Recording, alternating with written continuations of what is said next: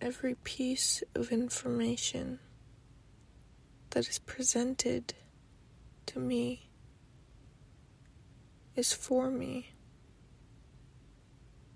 Everything is in my life to show me something about myself, about what I need. And what I've found is that love has been the answer to every single thing. Love for myself entails the strength and courage to share how I feel with no hesitation. Love for myself entails listening to my inner gut feeling with no trepidation. Love for myself looks like choosing me first. When I choose my well-being first, when I choose keeping my peace first, people will admire that and strive to do the same. When people see that you use how you feel as your guidance through this life, people learn to do the same. Human beings are malleable beings. We mimic each other's behavior. We learn through observation. So when you embody love, when you embody the love warrior who puts yourself first, others will do the same. When you put keeping your peace first, people will follow your lead. And imagine a world where everyone kept their peace, where everyone valued and embodied peace and love.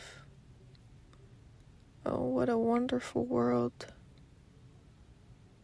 Oh, what a wonderful world where communication flourishes, where expectation is never seen, just raw feeling and raw being is put out on stage. No more hiding of who we are. No more thinking that hiding will keep us safe. For hiding only keeps us in the dark.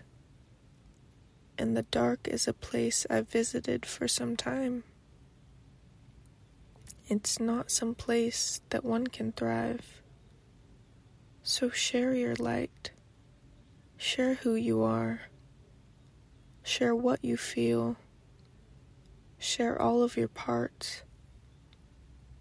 When we share all of ourselves, we are opening all doors to deeper connection, deeper understanding, and deeper, truer love. I have dreamt of a me that is love to all things, that is her loving self in all places and spaces, that shines this love of life in all corners of her wander. This me is only reached right now. This me is reached every time I call her down and back into her body. For sometimes she wanders in her mind and leaves her body only to find that chaos crept in. So when she brings herself back, she tells the chaos to leave, because she has now taken over her kingdom, her temple, her being.